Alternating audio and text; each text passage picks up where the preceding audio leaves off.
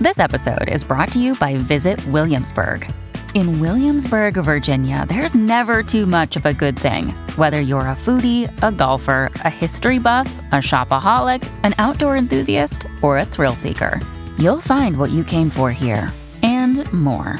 So ask yourself, what is it you want? Discover Williamsburg and plan your trip at visitwilliamsburg.com. This episode is brought to you by Saks.com. At Saks.com, it's easy to find your new vibe. Dive into the Western trend with gold cowboy boots from Staud, or go full 90s throwback with platforms from Prada. You can shop for everything on your agenda, whether it's a breezy Zimmermann dress for a garden party or a bright Chloe blazer for brunch. Find inspiration for your new vibe every day at Saks.com.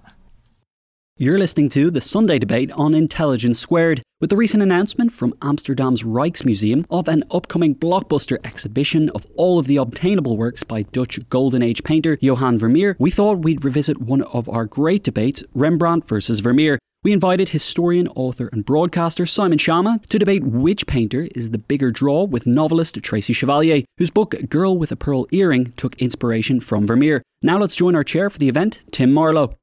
Okay, first up, Simon Schama, Professor of History and Art History at Columbia University, author of 17 books, I think, to date and counting. Everything from slavery to the history of Britain to the history of the Jews, but also Rembrandt's Eyes, which has just been republished by Penguin. Tonight, he's Rembrandt's voice. Let him start 23 minutes on Rembrandt, starting now. Thank you, Tim. No, we don't have time for that. We so don't have time for clapping. Barely have time for breathing, actually. To begin with, what do we want from art? How do we think of the very greatest art? It could even be abstract art. Do we want art essentially to be an edited version of our own experienced human reality and all its kind of sweat and dirt and flesh and blood and craziness and passion, as well as its quiet, tender moments? Do we want that cleaned out? Do we want a vision? Is art supposed to give us a vision of edited life, then crystallized in a beautiful cube of light? If that's what we want from art, then Vermeer is our boy. We do both need art. Both needs. I don't know about Tracy, but I've never done this in Intelligence Squared debate, but I will not go into mourning if Mr. Vermeer of Delft wins rather than, sorry, when he's saying, a fine advocate you are with friends like you, etc. But because art needs earth and it needs light. But if you think, in the style of Shakespeare, for example, that actually art should embrace the magnitude of humanity, all of it, and create, as William Hazlitt said, the genius of Rembrandt was to create something out of nothing, to actually change our minds about what is ugly and what is beautiful, how art can transfigure the plain and the decrepit and the ruined and the mottled and the palsied and the poor, as well as the rich and gorgeous and beautiful, then my big boy is your guy. They're both, in their way, very religious. Vermeer, of course, famously devoutly Catholic. And when he turned to faith, when he turned to sempiternal matters, God, can we have less light? Goethe, what was Goethe's last words, class? Mehr Licht. Can I have less Licht, actually? Or maybe we can't do it. Can we not do it, Hannah? Maybe not. Okay. Won't waste time on it. But actually, maybe it's better because, slides are slides. Go to the National Gallery and everywhere. But when Vermeer turned to embody his faith in a late work, so he knew what he was doing, he worked essentially in allegory. What Vermeer did very beautifully, I think, actually, is to present you something that was closed off, in which you were given this exquisite, crystalline penumbra of shimmering light, the light of the gospel in this particular case. You had to decode it in this atypical painting, it's quite true. So the globe stands for something and the snake stands for something else, heresy being crushed under the heel and so on. But when Rembrandt turned to faith in this little picture, and remember, Holland has been cleansed essentially of icons in the name of the Calvinist purity of churches, this is what he did. It's in the church in France. Here we have, and of course it's, he has in mind all those Christs before him, particularly Rubens's. It was a variation on a much grander painting of Rubens, with whom Rembrandt had a kind of love-hate relationship, both wanted to emulate and stamp on Rubens's head in some ways as well. What we got is a little body broken in pain, and Christ literally howling with misery and betrayal. Lama, lama, why, God, have you forsaken me? If Rembrandt sometimes does, as Tracy's going to say, feature Rembrandt, although the self-portraits are actually a very tiny part of his oeuvre. He produced 350 paintings after all, but they're very, very famous. But if Rembrandt does actually feature himself, and it's thought that maybe an etching actually was a model for the screaming, the howling, pain-tortured face of Christ, it's not because he's an egomaniac, it's because Christian doctrine wished true believers to identify body and soul with that broken body of Christ. Is what happened at communion. So in some sense, Rembrandt wants to be, as all the great artists, Chaucer, Shakespeare, Dante, and so on, wants to be every man. He's not one thing. If you want one thing brought to a pitch of sublime consummation, you'll go for Vermeer. If you want somebody who can actually not present himself, but become part of other people's experience, including the experience of the crucified Christ, you'll go to Rembrandt.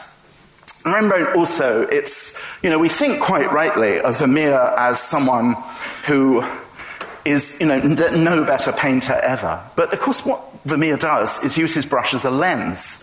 We know he used the camera obscura.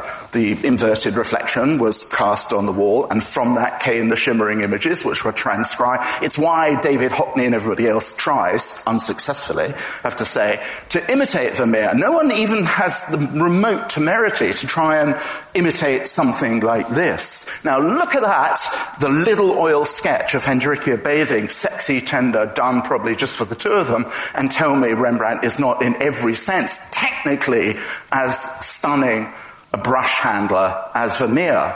But he uses paints expressively, candidly, earthily. For example, look, if you look at her right hand on the left, as you see it, it's almost a kind of blur, and I'll come on to, how am I doing, boss? 6 minutes. Okay. Rembrandt is, astonishingly absolutely candid about the fact that he's interested in using the brush not as a lens, not as a kind of transcription of a scientific vision, but as something which can actually generate substance with the loaded brush, with pigment. He is a kind of an extraordinary explorer of what the loaded brush can do. And in his art are many, many different kinds of handling. As, it was a famous test, actually, to be able to do water. That was, in all the academic textbooks in Dutch and everything else as well, water was thought to be one of the great challenges, because when you do water, you've got to have actually a sort of translucent skin of the meniscus on the surface, but it needs also to be purely transparent inside. So Rembrandt says, with these tiny little, perfectly visible strokes of white, which indicate exactly the ripple that Hendrikia's legs are making as she's feeling her way along this street. I can do that. I can do reality in that way. Then there are figures. Have you noticed in Vermeer, not many old people around, actually. Not many old people, not many ugly people, not many scarred people, not many kind of palsy people, not many different kinds of people. Even the kitchen maids are starlets, basically, with curvy figures. Vermeer it wouldn't have remotely occurred, Vermeer, to make Margaretha de Geer beautiful. Her husband is dead. Her face, the skin on her face is so tight, I'm sure it really was, that it reveals the praying skull below, and she knows she's not long for this world before she actually joins her husband. For this is Rembrandt's meat and drink. He truly embodies the saying of Terence that nothing human is alien to me, and nothing in that style was alien to the making of beautiful art. What Vermeer gives you, it seems to me, are dreams. Are the visions we have in dreams of impossibly perfect, exquisitely glorious, perfectly coloured visions of a kind. It's sort of basically a cross between a deep dream that one's having in the middle, a beautiful dream, and, I don't know about you, a drug trip, essentially, as in that. Of course, one of the most glorious paintings ever achieved. It's Delft, isn't it? But this is what Delft really looked like. Delft had actually just undergone a gigantic explosion in 1654. Had it been completely rebuilt? We know from internal chronicle evidence it most certainly hadn't. But what is Vermeer? He's a good Catholic So, of course, this is one of his many images of resurrection. He repairs, and why not? We want to believe in Delft as heaven, rebuilt the way it was before the fall, before the explosion, which killed Karel Fabritius. This is one image of a city. Rembrandt, it's not all he does, but Rembrandt knows he has a short life. We all do. And he wants to do important things. He wants not just to say, what is beautiful, this exquisite stillness of a jug of milk. He wants to say, what is our community? They all are living in a tiny country, which is a target of relentless military hatred by the French, by the Spanish. So it's very important to understand what binds you together and to give it pictorial as well as boring textual expression. Rembrandt will not steer clear of that, and it costs him dearly. It did not cost him dearly in the case of The Night Watch, but it might have done. It took risks. He's an incredible risk-taker. He will do things. He will fill up his years, not just be satisfied with 30 paintings, however exquisite, during a career. So this is Vermeer's idea. We have a little gathering of basically Madame Tussauds waxwork figures at the front, standing there.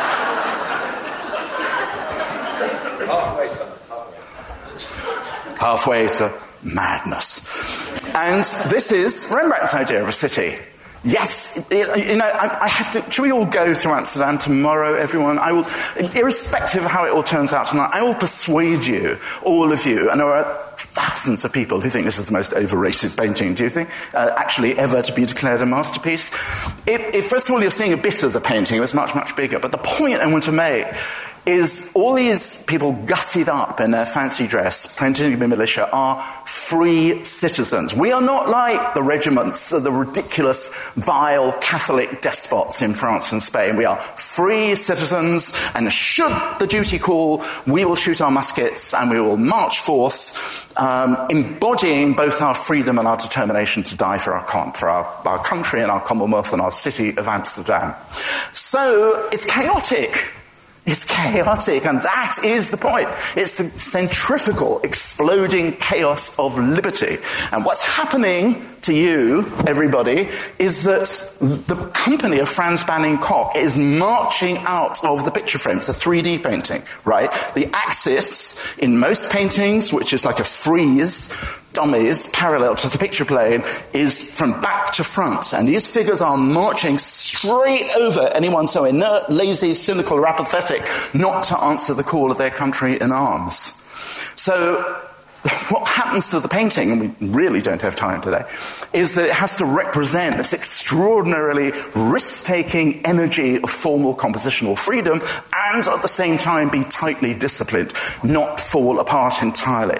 And as a way, by using this great orthogonal St. Andrew's cross design in which Rembrandt pins the composition down. Hey, freedom and order, liberty and discipline, that's how the Dutch will survive, maybe, if we're very, very lucky. So, the crystalline cube, the camera obscura, I think we'll leave him, but I just want you to notice from the great Kenwood, it's fantastic to see. How did that happen, Tim? The Ivy bequests, which won't let anyone loan anything. Who was blackmailing who? It's now in the National Gallery. And but go back, you can see it's just in the Hampstead Heath. This was the first Rembrandt painting I saw in the flesh. And look at it, 1661, he's bankrupt. He's 3 years out of losing everything he had. Not just his house, not just the death of his wife, but also his entire huge art collection, his collection of paraphernalia, the stuffed armadillos, the antique casts. He has to carry all this around in his enormous head. It was his friend Jeremias Dekker of whom he did a gorgeous portrait, which ought to have been, don't want to be churlish, ought to have been in the National Gallery, from St. Petersburg, who said, "Oh, Rembrandt, I am merely a master of words, Dekker being a poet, but if I tried to praise thee, I would praise thy mighty, nimble mind." Rembrandt is not just full of sentimental gush, everybody. He's not just about passions and emotions. He is a formidable, mighty motor of thinking, but the thinking never feels like a seminar. It's said of late Rembrandt that he couldn't draw. He was indifferent to drawing. He was sort of apathetic, really. He didn't care about the loose hand. So the two circles there refer, that's taken at least 10 seconds, and who knows what it is. The two circles refer back in Rembrandt's kind of professorial, twatty way to a story told by Vasari about Giotto. Giotto is brought before the Pope, and the Pope says, "You think you're good, draw me something right away." Giotto does this freehand circle. Rembrandt knows that. Everybody knew Vasari because it had been translated into Dutch by Karel van Mander. So he says, "Can I draw, mateys? Look at the way I've done my hair, my nose, and so on. Here's an exercise in doing it." He needed to reassert his authority. It's not, again, egomania. But look, everybody, here's what makes Rembrandt special, different. He's an experimentalist. If your eye in this horrible slide can travel down to the instruments of materially making the art, the brushes, the palette, the mahl stick, and that's a cute thing. The mahl stick is what you lean against the surface in order to do refined detail. The mahl stick, and look at his hands. His hands are this phenomenal whir of motion. You won't see hands like that again, really, till we get to Impressionism, I think, actually. They make a decision about finish. Now, another reason I want you to vote for Big Boy behind me is that far from being self-centered and closed off, everything Rembrandt did, particularly in his late years, was about engaging you, us. We do the finishing in our own mind. He is an old bastard in many ways. He's horrible to many people. But he's the most comradely of artists. In his sketches, in his drawings, it's profoundly moving that he believes in the chamber of our imagination, which will supply the finish. You do a painting roughly, and then the viewer gets to decide how smoothed out the details might possibly be. And there's one painting, I don't know, I think I might finish with this one, actually. How am I doing? You're doing fine. Okay. 7 minutes. This is a painting, alas. Have you seen this in the flesh? He won't let anyone see it now. This is a painting of a man called Jan Six, and the painting is now owned by someone called Jan Six, the Baron Jan Six von Hillegom, and it used to be the case that you could get a little ticket at the Rijksmuseum and go down the road and see it, and you can't do that anymore. But here's what I want to show you. I think it was on... Okay, look at that. Is that Manet or whatever? What is that? That's a 17th century painter. That's not Vermeer. This is someone who is actually showing you what brushwork can do, allowing you, and there's a reason for this. He's not just doing it to show off. Why? Okay. Jan Six is a friend, slightly fair weather friends, it turned out. Rembrandt was not great in repaying loans. Jan had an IOU, and so, but he's comes from a family of dyers, of cloth merchants who are dyers. And what Rembrandt was wonderful at, no painter in the history of this period of art had a gift for empathy. Not a gift for egotism, but a gift for empathy, understanding what the patrons wanted. He sometimes ran ahead of the patrons and got into terrible trouble, as with the great Claudius Civilis with a town hall. But every effort he could make was to do this, and he paid, just as he pays us the compliment of finishing the work in our own head and our own eyes, he paid his patrons the compliment of saying, I have a sense of how you want to be. And the patrons would say, goodness, you are so right, that's exactly how I wanted to be. So this is the second generation of a rich dyer, hence this cape, which, when you go and see it, if you go and see it, but even if you look at it in my book, is the most eye-piercing vermilion scarlet you will ever see. It's not that wretched colour on on all reproductions.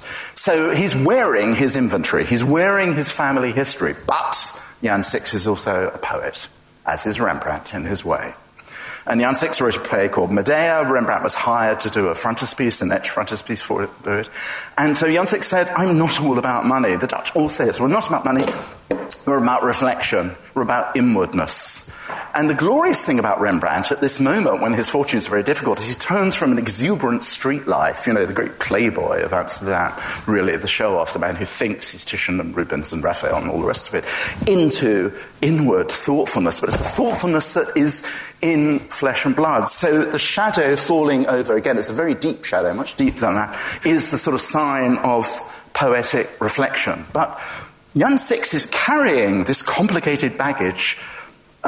He's posed by Rembrandt exactly between the street and the house. Hence, he's putting on, or possibly taking off, a glove. Look at the glove. The glove, again, is painted with sensational daring. That glove is in motion. Everything in Vermeer appears to rest. Vermeer is about crystallization. Rembrandt is about animation, human animation. So that glove is a whirl of undetermined paint, and most of all, the frogging, the greatest frogging. It's probably not a big frogging competition in the history of art, but that would win it, okay? Just a brush, loaded, a whole bristle brush, loaded so much with that yellow pigment that the bristles separate. And it is, of course, a bravura demonstration of painting. There's the detail of the glove, and there's the detail of what Rembrandt does with it. But you see it, and this extraordinary isn't seen as a revolutionary moment in the entire history of Western painting, which is exactly what it is. I've got 1 minute left. Okay. I think I was going to finish well. Okay, here's hand on the breast. It's Vermeer. Here's hand on the breast. It's Rembrandt. You choose. I want to do one final image. That one. Talk of revolutions. This. Oh! Did you catch it? I'm so sorry. Did you catch it? Thank you. Rembrandt is the only person to whom it occurs. There is a complicated psychology, everybody, when a man looks at a woman. There's a fantastically funny moment in the actually not terrible Alexander Korda film biopic with Charles Laughton, and Charles Laughton looks at Hendrika Stoffels, played by Elsa Lanchester, and then he brings her in, and then he puts her on a chair, and she's very self-conscious, and he goes, "You don't have to worry, my dear. It's all about art." And in fact, of course, the nude is an entitlement for the male gaze. Rembrandt, no feminist at all, sees there is a subtle complication there. He's done freedom, he does human animation, he does the relationship between the sexes. So, in a series of etchings, which are all laid out beautifully in the exhibition, we see a model between takes. We see a real woman who is not a nude, who is recovered in Rembrandt's image as a woman entire, a woman who is cold, who is warming herself by the stove. Art ultimately, reality ultimately crashes into art. The mighty marriage between art and human truth is one that Rembrandt and only Rembrandt made.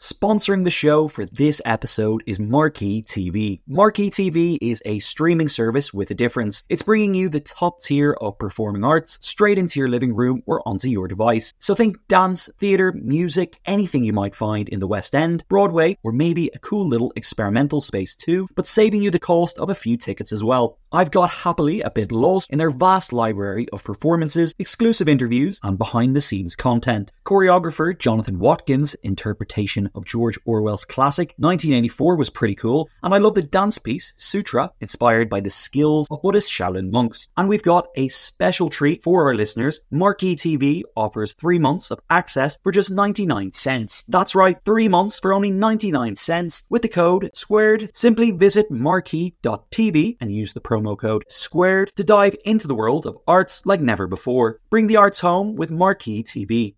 The events calendar is filling up here at Intelligence Squared, and to create each one, we obviously rely on some brilliant guests and onstage talent. But behind the scenes, there's also a producer, a production team, and the budget in the mix too. You've got to keep an eye on all of that stuff in one place. NetSuite is the #1 cloud financial system, bringing accounting, financial management, inventory, and HR into one platform, slashing manual tasks and errors. And you can cut the cost of maintaining multiple systems because it's super easy to get started. NetSuite exists in the cloud, you see, no hardware needed, so you're cutting IT costs too. That's why over 37,000 companies have already made the move. And now, by popular demand, NetSuite has extended its one-of-a-kind flexible financing program for a few more weeks. Head to netsuite.com/squared. That's netsuite.com/squared. netsuite.com/squared.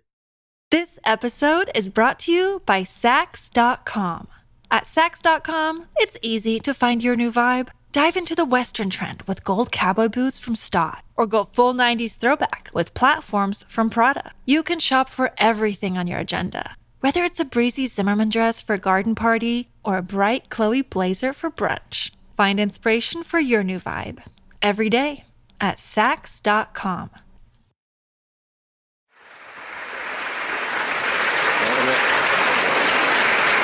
So that's crystallization against animation, Rembrandt stripped bare. Isn't it brilliant that a man who accuses the other artist of taking drugs actually started by saying that Rembrandt speaks to him? Still, that's one of those great things that we might draw on later. Now, Vermeer. Tracy Chevalier doesn't really need an introduction, but she's the author of 7 novels, whose subjects artistically range from medieval tapestries to William Blake, slavery, and of course, Vermeer. Girl with a Pearl Earring it was her second novel, published in 1999. It sold 4 million copies worldwide and still counting. It's also the subject of a best-selling film with Scarlett Johansson and Colin Firth. So, here to make the case for Vermeer, Tracy Chevalier.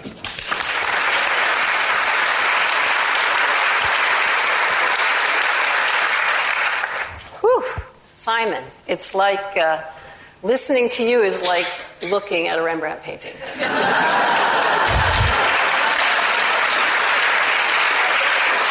Now, thank you so much for giving us your insight and your passion about Rembrandt. I feel like you're riding a giant Rembrandt wave that's crashing onto London this week. And we've chosen today, which happens to be the day that the late Rembrandt show opens in the National Gallery. So there's this huge sloshing of Rembrandt all over the place. And I don't want to get knocked down by it, but I think I'm starting to hear a little Vermeer undertow. So that's what's happening. But with all of your knowledge, I thought you might be able to help me out. I've been thinking this week, so you can think about this while I'm talking. I've been thinking this week about where in the world you can actually stand in a room and see a Rembrandt and a Vermeer at the same time. Now, I can only think of one place, and that's London Kenwood House, which is probably where you saw the late Rembrandt first when you were young.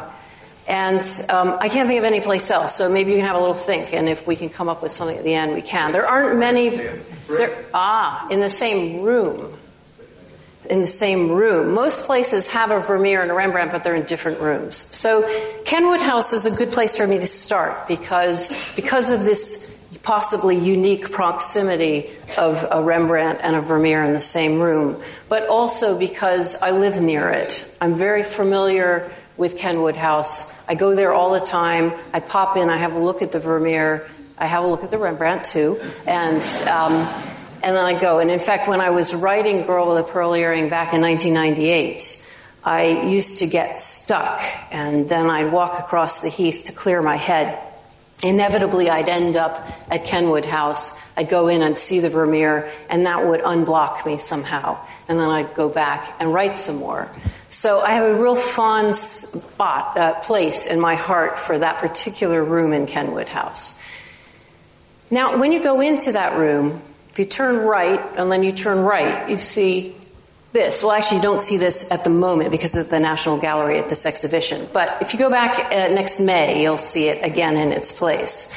It is I thought it was a very late. I thought that he had finished painting it in 69. They're giving poor information in various places. I won't say where, though. But it's a late Rembrandt. And the thing about it is I stand in front of it and I look at the beautiful, beautiful brushwork that's so loose you can see. It's almost like a painting in progress. And the brown of his robe and the white of his cap, the cream, I love that. So I stand, and most of all, of course, we all look at his face, because his face has his whole life in it. He doesn't hide anything. It's warts and all. He has been through love and so much loss. He has been incredibly popular. He's going into debt. He's got it all there. It's a very Rembrandt face, if you know what I mean, apart from it being him. It really shows a person in all of his naked rawness, especially his eyes. I see those eyes all the time of his dark, really just getting you. They're getting you. They're pinning you. And there's so much sadness in those eyes. I'm going to come back to those eyes. So I look at the painting, and then I walk catty-corner across the room to this painting. This is Vermeer's Guitar Player from 1672, so several years after, or 11 years after the Rembrandt. This is a very quintessential Vermeer, and it's not even his best, but it has all of the elements that you associate with Vermeer. It's got a lot of yellow and blue in it. He loved those colors. He used them a lot. It's a woman on her own doing something in a room with light coming from one side. Usually the light is coming from the left. In this case, it's coming from the right. I love looking at this painting for her left hand. That is amazing painting work right there. Those fingers, I just think they're divine. The cloth here, all around her knee, he just renders those folds of the satin beautifully. And I find when I'm in that room that I spend a lot longer in front of this painting than I do the Rembrandt. It could be because I know more about Vermeer and I like Vermeer better, but I think it's something else. Why is it that I'm so attached to looking at him? Why do I spend longer in front of a Vermeer than a Rembrandt? Well, I think there are three reasons that are all sort of overlapping that I'm going to go into. The first one, let's go back to Rembrandt. This painting is one of many, I think 40 self-portraits. Now, Vermeer painted 36 paintings, so we're already, Rembrandt has painted more self-portraits than Vermeer has paintings. And that's not even all. There is a whole category of paintings that are of Rembrandt who has put himself in paintings that are of something else. So he used himself as a model a lot. And I don't even know if we should bother to make that distinction, because frankly, when you look at a Rembrandt that has people in it, they're all Rembrandt. They all look exactly like Rembrandt. You see those sad, straight eyes staring out at you. All of his people, even when they're named portraits, to me look like a member of the Rembrandt family. And when Rembrandt paints, he's painting himself over and over and over again. And it feels like he's there, he's exposing himself in all of his painterly glory, and he's saying, this is me, and you're not invited. Now, Vermeer had a very different idea about what a painter is and what a painter should be to the viewer. We only can think of really 2 times when Vermeer painted himself, if that, we're not sure. There's so little known about him that it's almost impossible to tell. The first is this. I love this image. He's got his back to us. He's wearing red stockings. In fact, I'll show you the whole painting. This is called The Art of Painting. It's from 1666-67. It's mid-career.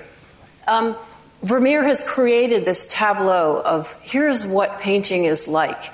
And what he does is he goes to his dress-up box and he gets out some clothes and said, I'm going to dress up as an artist today. He's wearing a black beret, see? He's wearing a black doublet with slit sleeves and back. No artist wore that when he was actually painting. This is the idealized vision of an artist. He's placed himself with his back to us. He's wearing red stockings. I think that's what is the real piss take here, is that he just isn't serious about the vision he has of himself, or he doesn't want us to take it too seriously. He doesn't want to be in our way.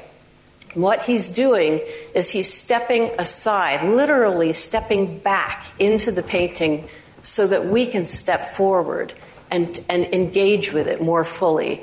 With Rembrandt, with a self-portrait, it is me and you are out there. Here, Rembrandt is beckoning. Come in. Now, to be completely fair, he did paint another portrait, possibly, of himself, an earlier one where he is facing forward. There he is in an early painting called The Procuress. The breast painting. Yes, hand on breast. We're coming back to that. This is an early Vermeer from 1656. He was 24 years old. He was still trying to figure out what his style was going to be and what his subject was going to be.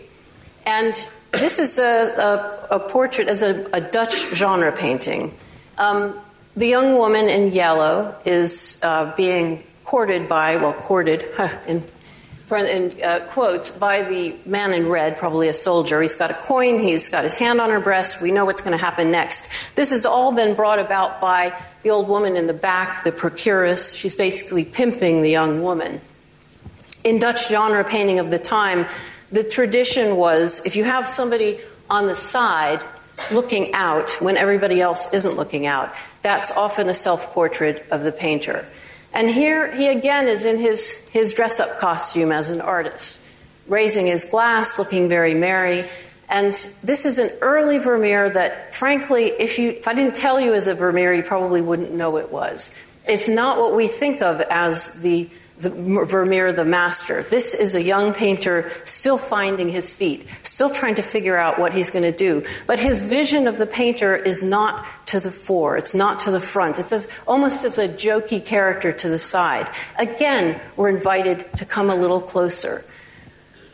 This is 1656. Something happened to Vermeer right after that. I want you to keep your eyes on the woman in yellow and watch. Now, it might be the same model. It might not be. This woman in yellow is completely different from the Procuress. And the vision, the way Vermeer painted, changed. Now, we don't know why. It's possibly because some art historians suggest it's because he used a camera obscura starting around this time, either to view painting, to set up, or even to paint by. If you've seen the film Tim's Vermeer, that takes it to an extreme. But certainly something happened. And a camera obscura focuses light and it focuses color. So the colors become more intense, and some of the focus, what you see through a lens, some things are more in focus, some out of focus.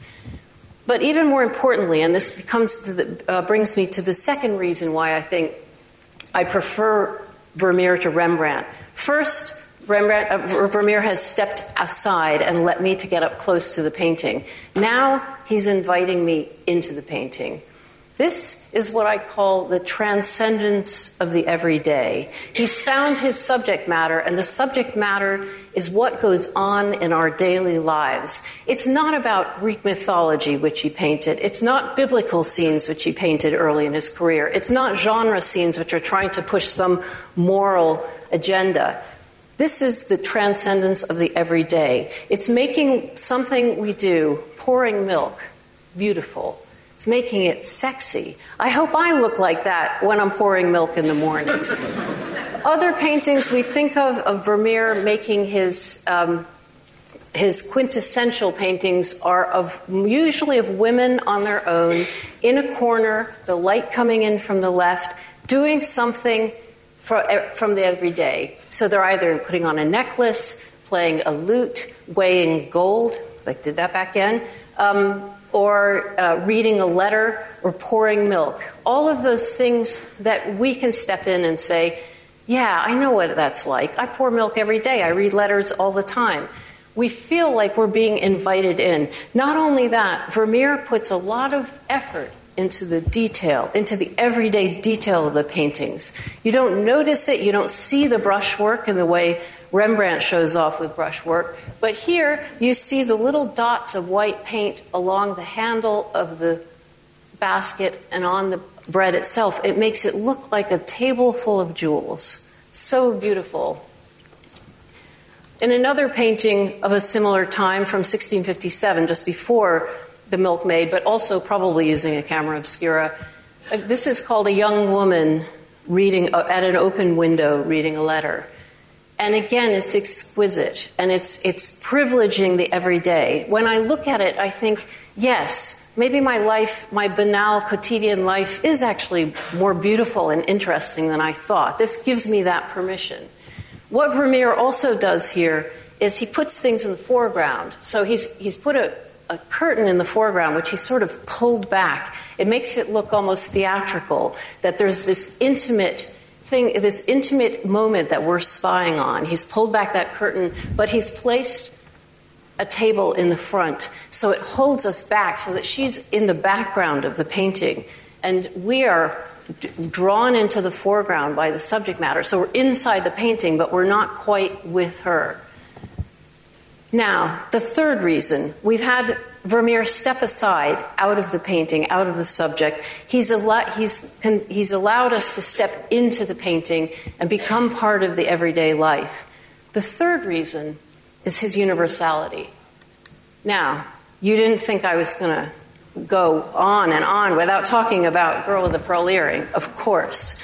This is a painting from 1665 to 66, mid-career, and it is an amazingly universal painting. It's not just that we've seen the image all over the place. It's not just that. It's more that Vermeer has taken something that looks very specific and made it universal. This is not actually a portrait. It's not meant to be somebody who you recognize, who you can identify. It's what they call in Dutch a tronie. A tronie means in Dutch face. It's like a type. He's painted a type of person. So tronies can be something like the drinker or the gambler or the artist, or here, the beautiful young girl. The way he's done it is by taking all of the things that we think would make us know a person and strip them away. So if you look at the girl, you can't tell what color her eyes are.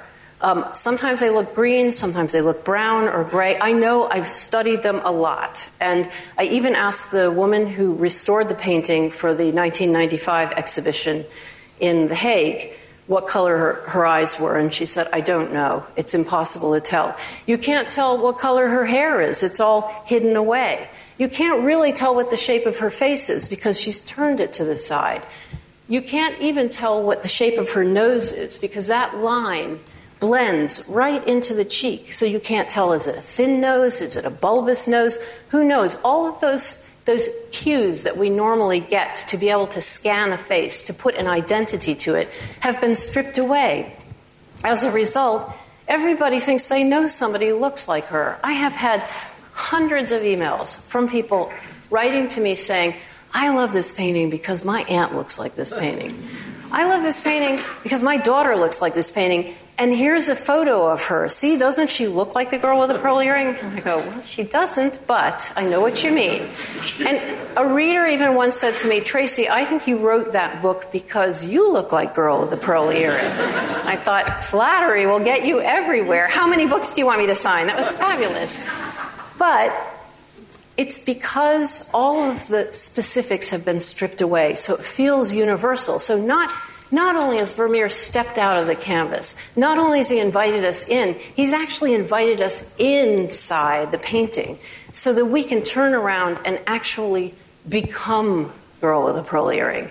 If you go on the internet, there are hundreds of photos of women and a few men who have dressed themselves up as Girl with a Pearl Earring.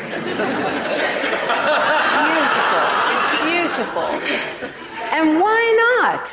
What other painting? I'm sorry, but you don't go on on the internet and find people dressed up as Rembrandt. It just doesn't happen. I'm really sorry. Sorry, Simon. And they don't dress up as Rembrandt paintings either. You signed Simon Sharma's webpage. Not only are we invited to step in, because it's so universal, we think we know her and that we are her. We step in, we turn around, and then we decide we're going to make it something. We're going to make it our own painting. So if we want a zombie girl with a pearl earring, we've got one. Now, this is a great painting, and it's great in so many ways, but one of them is that Vermeer has managed somehow to make this specific, to make something feel familiar and yet utterly mysterious. There's so many questions I have about this woman. What's her name? Who is she? How old is she? Is she happy or sad? What is she thinking? I've written a whole book about her, and I still don't know. Now, I would never dream of saying that Vermeer is a better painter than Rembrandt. It would be foolhardy to do it, especially with Simon here. And it would be like comparing apples and pears. So I'm not going to do that. But I will say that I think that looking at a Vermeer painting is more satisfying experience than looking at a Rembrandt. Rembrandt is painting for Rembrandt. Vermeer is painting for us. Thank you.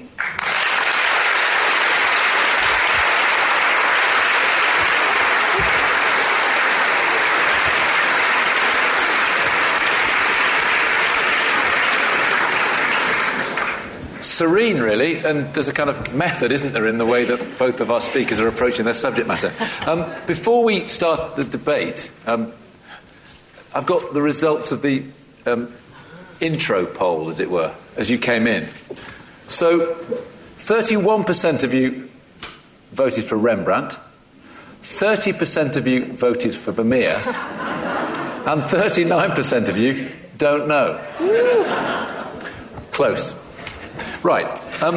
Simon, do you want to respond to this this idea that Rembrandt is all about the self and that Vermeer is the generous spirit who invites us in and resonates universally? Yeah, that's the main point. I was really kind of baffled by that. I mean, maybe my eyesight's worse than I thought, but I couldn't see any resemblance between Rembrandt and Jan Six whatsoever, or 95% of all his sitters. So, you know, the reason, and I was going to show the great Nicholas Rutz from the Frick, where he also is invested in inhabiting this fur merchant, really, so he almost looks like one of the little foxy little sables that he does. So what is often said about Rembrandt, and I agree, is it had an extraordinary capacity to actually make him, you know, to find himself in the psychology of the sitters. You know, the group portraits as well, which are about very important things. The Anatomy Lesson of Dr. Tulp is about the relationship between dexterity of one kind, the dexterity of the anatomist dissecting a body, and the dexterity of the painter, both of them God-given. So, but when you look at that extraordinary, electrifying painting, it's really Rembrandt dissolving his personality inside the ethos of the group. If you go even to the Syndics, the Stahlmeisters, the beautiful painting that's really that's hanging in the exhibition at the National Gallery, he has to do a really difficult thing. These are quality control inspectors sitting at a table posing for their portrait, you know, not a boardroom meeting, not a thrilling subject. But he makes the effort. He makes the effort, essentially, to think about the relationship between what they do. In other words, is this cloth good enough to be proudly represent the best that Holland could do? And he gives this extraordinary sense of dynamism, actually, in the group. So far from him, you know, he painted, 40 paintings, he painted 400 paintings, that's 10% of the output. But you honestly, Tracy, what I don't get is the notion that when he looks at himself, it's in any sense vain or self-absorbed. It's brutally self-scrutinizing. It's sort of lacerating in its ruthless candor. Yes. So, you know, he may indeed... Why did he paint himself so much? It seems to me like 10% of your output is a lot of painting yourself. And also, more than that, there's so many times when he puts himself in the painting. No, that's strictly factually wrong. Tell me more than 2. Pardon? Tell me more than 2. Where he puts himself inside the painting. There's the raising of the cross. Raising of the cross. There's one eye in the night watch. He's there. One eye in the night watch. Go on. I said more than 2. Oh, it's not putting himself. It's that he uses his own face in various paintings. I just see that. It's simply not true. Time. No, he's interested in the great, human comedy, the theatre. No one paints more different kinds of human beings than Rembrandt. With all his dazzling brilliance and beauty, the cast of characters in Vermeer is a tiny soap opera of domesticity. Yes, it's a focus. It's a even the prostitute really looks like someone who can't stop. I mean, she's a gorgeous piece of cosmetically designed allure. Oh. Rembrandt, you smell the street. Yes, but that gets a little exhausting after a while. He doesn't do it all the time. Yes, he does it a lot. Look at the Hendrikia bathing picture. That's not just about dirt and rawness, and it's not, it is his lover. And a more tender picture of a lover you can never imagine.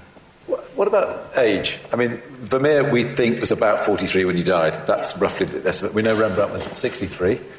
20 years extra, that shouldn't... I mean, obviously that's... tough, really, in this terms of the debate. He had 20 years extra. That may play out with our audience. But do you think that... I mean, Simon seems to be arguing that age actually is where Rembrandt becomes at his most profound.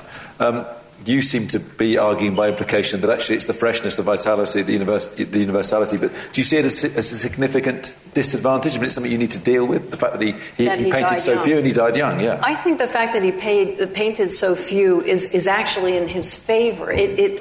Because there's so few, you appreciate them more. I agree with that. You go, you can't, I've seen all the Vermeers there are to see. Have you seen every Rembrandt? It's just impossible. No. There's so many of them. And it gets exhausting after a while. And the thing about Rembrandt is that he didn't get a chance to self-select in a way. Because he painted so much. Well, no, I'll argue your case. He's greedy and unstoppable. Yeah. And he has terrible off days. Rembrandt has terrible off days. And Vermeer, almost in his prime, never has an off day. I'll be honest, Vermeer does have off days. He doesn't paint hands very well, except for the guitar player. He does some awful gaffes, but we all do. But the fact that there were so many fewer, and I think that he painted slower, more slowly. He took a lot more time on canvases. You can see that in his brush strokes are very carefully done. And if he did use a camera obscura, it slowed it down even more. So there is this feeling of less is more. And that's what I love about him, is that concentrated focus, that he doesn't do these broad, except for the view of Delft, which is really the only place where he widens out. It's always in that focused corner of his studio that you see the same wall and the same hangings and the same women over and over again, and yet each one feels like a jewel and slightly different. It's the taking the focus like that where you actually allow yourself to expand what is there. See, Rembrandt, all that's true. You're absolutely right about that. Rembrandt, what I think is Can I record that? No. It is. What is bizarre is to represent Rembrandt as someone who's not interested in the people, who's kind of closed off. I don't get that invitational thing as well. There are countless Rembrandts in which, the whole direction of the way he's organized space is designed. And more importantly, it's not just Rembrandt, but other people who Rembrandt beautifully conveys, who do indeed are not kind of shifty and masked in shadow and in profile. Some of Vermeer's beautiful things are always in profile. Rembrandt is interested in what happens when your eyes out there meet my eyes. He's interested in that weird, sometimes sexy, sometimes disturbing, sometimes irritable transaction. What I actually wanted to say, Tim, was that it's incredibly important Rembrandt's a printer. Rembrandt, as you'll see, in a way, the National Gallery shows kind of funny, but I really beg you, even though it's very hard, and this is not to do with the debate or winning points, it's to enjoy this stunning exhibition at National Gallery. You know how difficult it is when there's a crowd in there and everybody's craning. Please take the effort to do so, because there are some extraordinary etchings in that. And the etching, not all of them, but the etching is a way of producing multiples to reach a public. Rembrandt is terrible theatrical ham. He wants to be loved. He makes it very difficult to be loved. He's above all interested in the diffusion of his art to a public. He's also interested in, he's an extraordinary draftsman, as you know. The drawings talk about less is more, the winter landscape in the fog, which I'm sure you know is like 3 lines and somehow is a universe of a snow-covered village.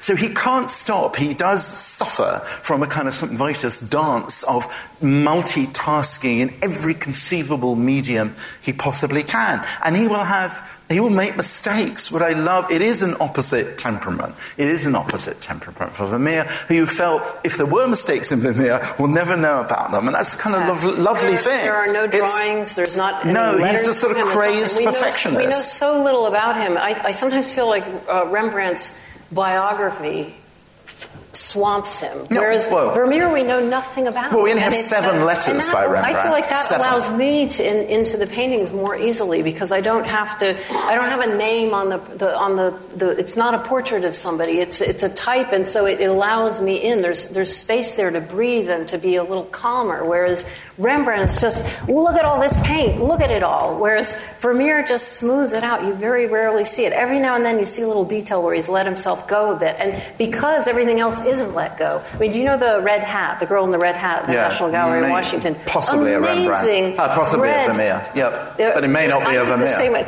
Amazing red paint. And the lace maker in the Louvre, this tiny jewel of a painting, where the lace coming out of this little box, the bits of embroidery thread, are just done in this wonderful snarl of kind of almost impressionist style painting, and you go, wow. And yet the rest of the painting is so controlled that it makes that little bit when he lets go, you just go, yes. And it just, whereas Rembrandt, I just feel like he lets go too much. It's just like, it's like diarrhea almost. You could almost say... You're really going to wish you hadn't said that. Let's not go down that route. I know a lot of his paintings are brown, but that's, it's not the same thing. It's funny, the American painter Chuck Close always winds me up by saying he thinks Rembrandt's an exquisite etcher and drawer, but he says the paintings are gravy, but never diarrhea, I have to say. It is sort of stomach churning. I mean, I think one of the problems and one of the liberating factors of a debate like this for you all is I'm not giving you the parameters of how you're going to make your decision. It may be the sum total of achievement is going to favour one artist who lived longer and produced a lot more work, or it may be that your decision has to be made on hitting the heights, and that one painting can actually win a debate because that's what all artists in the end are working for, from one work to the next, or even if they're making a series. It's always this quest for some kind of unattainable perfection. That's up to you. I'm going to throw it out to you in about 2 minutes. But I just wanted to bring religion, bring it all down, bring religion, or bring it up, into the debate again, because you both cite religion very strongly. And I know, Simon, that one of your things about Rembrandt is bearing witness. He's the quintessential Protestant painter. Vermeer's interesting, isn't it? Because you say he's a devout Catholic, but he becomes a Catholic. I think he's born a Protestant, but he becomes a Catholic in order to marry his wife. Yeah. So let's just have a few... I mean, we know that the Rubens-Rembrandt debate is always won in this country by Rembrandt because fundamentally we're not a Catholic country or a counter-reformatory country. But just some observations about religion in this debate and how it pans out. Is Rembrandt always at an advantage in Britain because he's a Protestant? Yeah, probably. I mean, I'm not sure Rembrandt is... We'll find out tonight, but I'm actually not sure Rembrandt is at an advantage over Vermeer in Britain at all. I think Vermeer plays exquisitely to the kind of mania for understatement, which is, our national condition, which always makes me astounded that I've had any kind of career at all, I will say and you're absolutely right, Tim, we've wonderfully kind of impersonated the temper of our heroes. What I want to say about Rembrandt, this is why I showed that not very well known, beautiful cross in a French church, is that what Rembrandt took very seriously, not as an Orthodox Calvinist, which he really wasn't. His mother actually was a Catholic.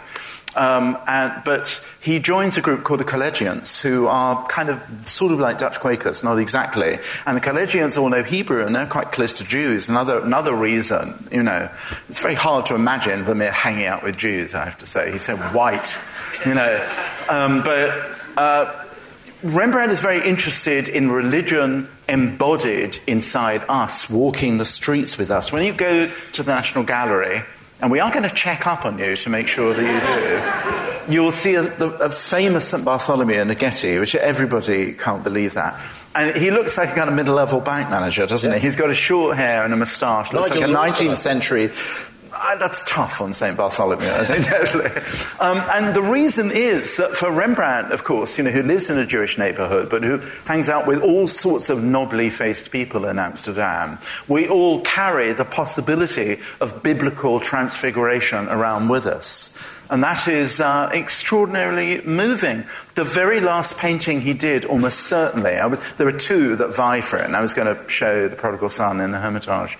That is an incredible painting where, I was going to say, the other contender, I'll say very, very quickly, is in the show, again, National Gallery. It's of Simeon with the Christ Child, and it is this old blind man, who Rembrandt's kind of made blind, Rembrandt's own father was blind, and the light is coming out from baby Jesus in a kind of great explosion, a kind of spray. It's somehow like he's got a spray, very, very powdery and granular paint. It is the most extraordinarily moving thing, and these are commonplace faces. The baby is a fat, chubby street baby from Amsterdam.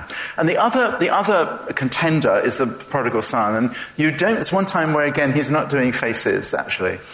Tracy, where in 1669, the last year, the father, again, Prodigal Son, is made to be blind. You'll all know this. He's leaning on his son, and you do not see the face of the Prodigal Son in this case. Now, completely, except Tracy's point, it's kind of rarity to actually do the strategy of the hidden. In this case, it's hidden. The Prodigal Son kneels before his father. His head is shorn very badly. His clothes are falling off him, and what you see at the centre of the painting are upturned, shredded, lacerated soles of his feet. That was Rembrandt's religion. Vermeer was born Protestant. We think he became Catholic in order to marry his Catholic wife, and the three paintings I can think of that have religious content, two were early. One was St. Barbara, and the other was Mary and Martha. And then the late painting that Simon showed at the beginning, which is actually a really hideous painting. And the two early biblical scenes I don't think much of either. It was before Vermeer came into his own. And I think that he was blessed with being able to not being expected to paint biblical scenes, because he much preferred domesticity.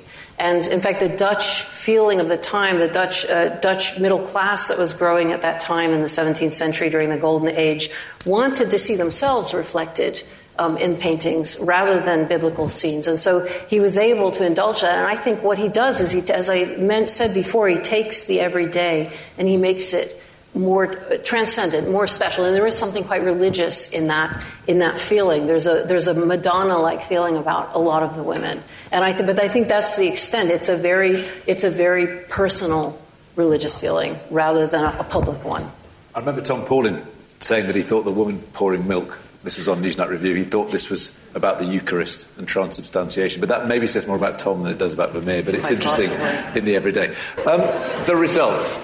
So, there's been an 8% swing to Vermeer from before the database, up to 38% of you think he's won. 6% of you don't know. 56% of you voted for Rembrandt. So the winner is Rembrandt.